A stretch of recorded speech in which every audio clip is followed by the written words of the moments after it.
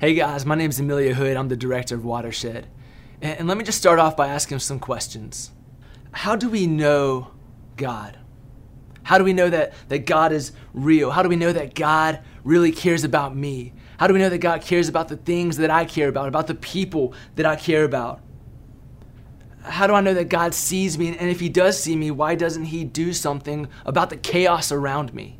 Why doesn't he right the wrongs? Why doesn't he defeat the evil? Why doesn't he bring about real peace? If you've never asked these questions before, I have no doubt that in 2020, you've asked some version of these questions. I mean, COVID has shut our world down. You can't turn on the news without seeing the latest shooting. You've got family members who've lost jobs, or we've lost loved ones. Things are chaotic. We're back in school, but for many of us, we're still online. And masks are the new fashion statement of the year. Things are crazy. And 2020 is forcing us to ask questions. It's forcing us to wrestle with some form of these questions, right? And in the midst of the wrestling, God can seem very far away. But what his word tells us is that God does see us, that God does care for us. And it may be hard to believe, but the reason it's so hard to believe is because we can't help but think in the present tense. We can't look past today. But we have to remember that God isn't writing a story that's temporary. He's not writing a story about today. His story is eternal. He's writing our eternal story. It's not about temporary happiness, but eternal joy. But Romans 8 tells us this, that God's story is greater than the stories that this world writes, is greater than the story about COVID, is greater than the story about the shootings we see on the news, it's even greater than stories about murder hornets. God's story is so much better because it does not fit our box of expectations. And we'll find this as we're reading Romans 8, that as followers, we're called to more than just obedience. We're called to more than just a series of good works. God calls us to know him. He calls us to become more like him. He calls us to become his children. His calling is greater than anything we could have ever hoped for. And his love goes beyond, because his love is greater than anything we could ever fathom. His love overwhelms our needs. He gives those who follow him a hope that reaches past the suffering that we see every day, because he promises us eternity. Let me ask you another question. Do you know why everything seems so messed up? Do you know why everything in the world, everything around us, everything inside of us seems so messed up? Well, the answer is sin. Sin, this thing that we are all born with. Sin, this thing that is dragging us down, this thing that is killing us. Paul writes in Romans 6:23 that the wages of sin is death. I'm not talking about simply the physical death, but an eternal, forever death.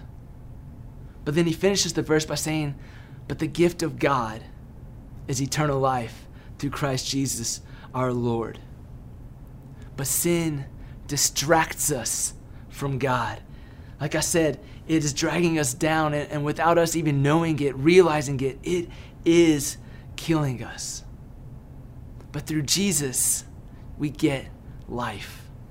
For those who've been called, for those whom he has died for, you get eternal life. For those who live for Jesus, for those who proclaim with our mouth that Jesus is Lord, we are called to a greater calling. We are called to live beyond. So what does that mean? What does that look like? Well, to get those answers, we're going to dive in to Romans 8. And today we're going to spend our time in verses 1 through 11. And let me just read the first 8 verses of this chapter. It says this, beginning in verse 1. There is therefore now no condemnation for those who are in Christ Jesus. For the law of the Spirit of life has set you free in Christ Jesus from the law of sin and death. For God has done what the law, weakened by the flesh, could not do. By sending his own Son in the likeness of sinful flesh, and for sin, he condemned sin in the flesh, in order that the righteous requirement of the law might be fulfilled in us, who walk not according to the flesh, but according to the Spirit. For those who live according to the flesh set their minds on the things of the flesh, but those who live according to the Spirit set their minds on the things of the Spirit. For to set the mind on the flesh is death, but to set the mind on the Spirit is life and peace. For the mind that is set on the flesh is hostile to God, for it does not submit to God's law. Indeed, it cannot. Those who are in the flesh cannot please God. Those verses that I just read and some verses I'm going to read in a little bit, we can get 2 points. And the first one is this, that a calling that goes beyond frees us. A calling that goes beyond frees us. You see, the key verse in the ones that I read is 8:1. Because the other verses I read, 2 through 8, are essentially explaining what that first verse says. But the bottom line is this. There is no condemnation for those who are in Christ. What that means is that for those who are in Christ, we aren't sentenced to eternal death.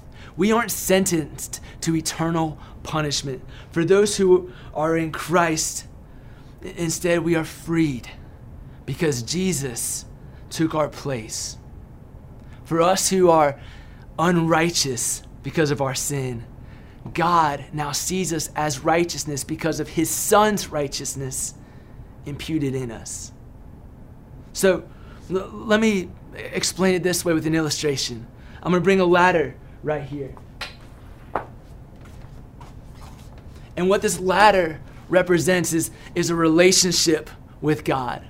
You see, what we try to do because of sin, what we try to do is we try to work our way towards heaven. We begin to trick ourselves. We begin to deceive ourselves that there is something that we can do to have a relationship with God.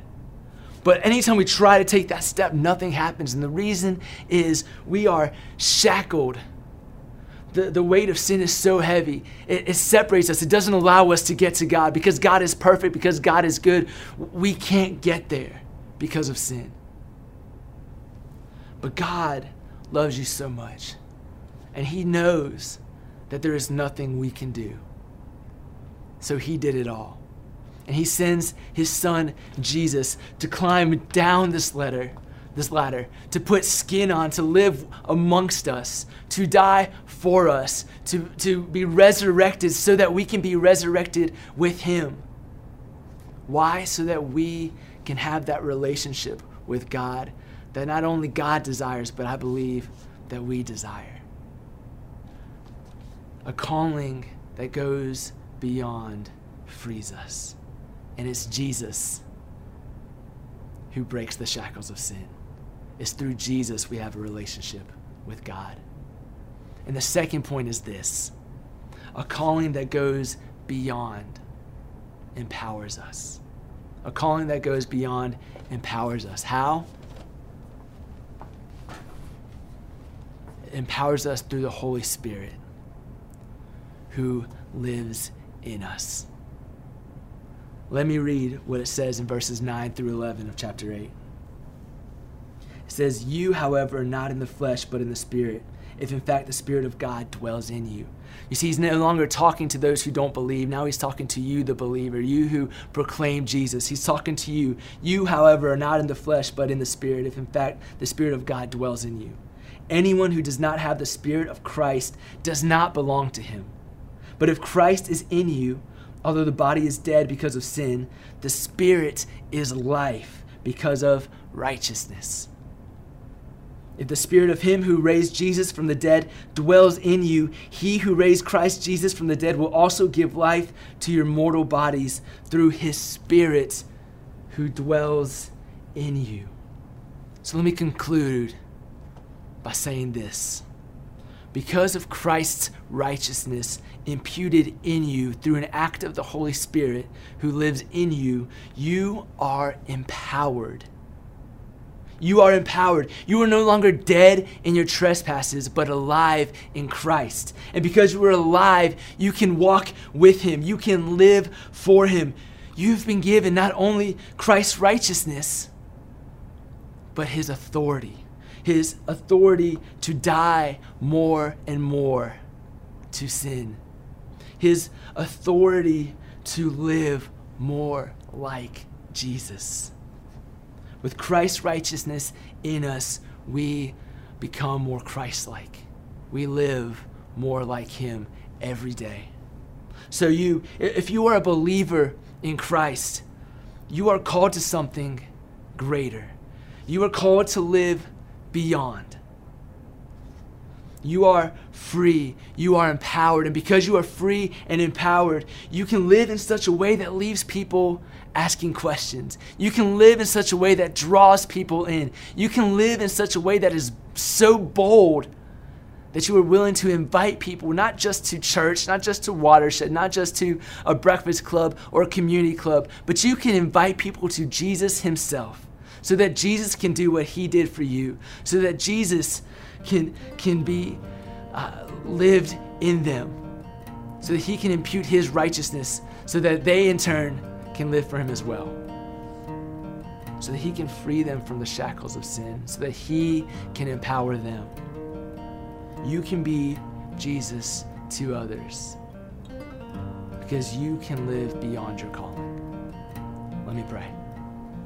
Father, thank you so much for everything. Thank you that despite our sin, despite the fact that we are not worthy to be with you, you love us so much that you sent your Son down to die for us so that we may live with you in eternity. Thank you that you free us from sin. Thank you that you empower us through your Holy Spirit. Thank you that you desire a relationship with us, and then in turn desire to use us to bring people to you. Jesus, we love you. Amen.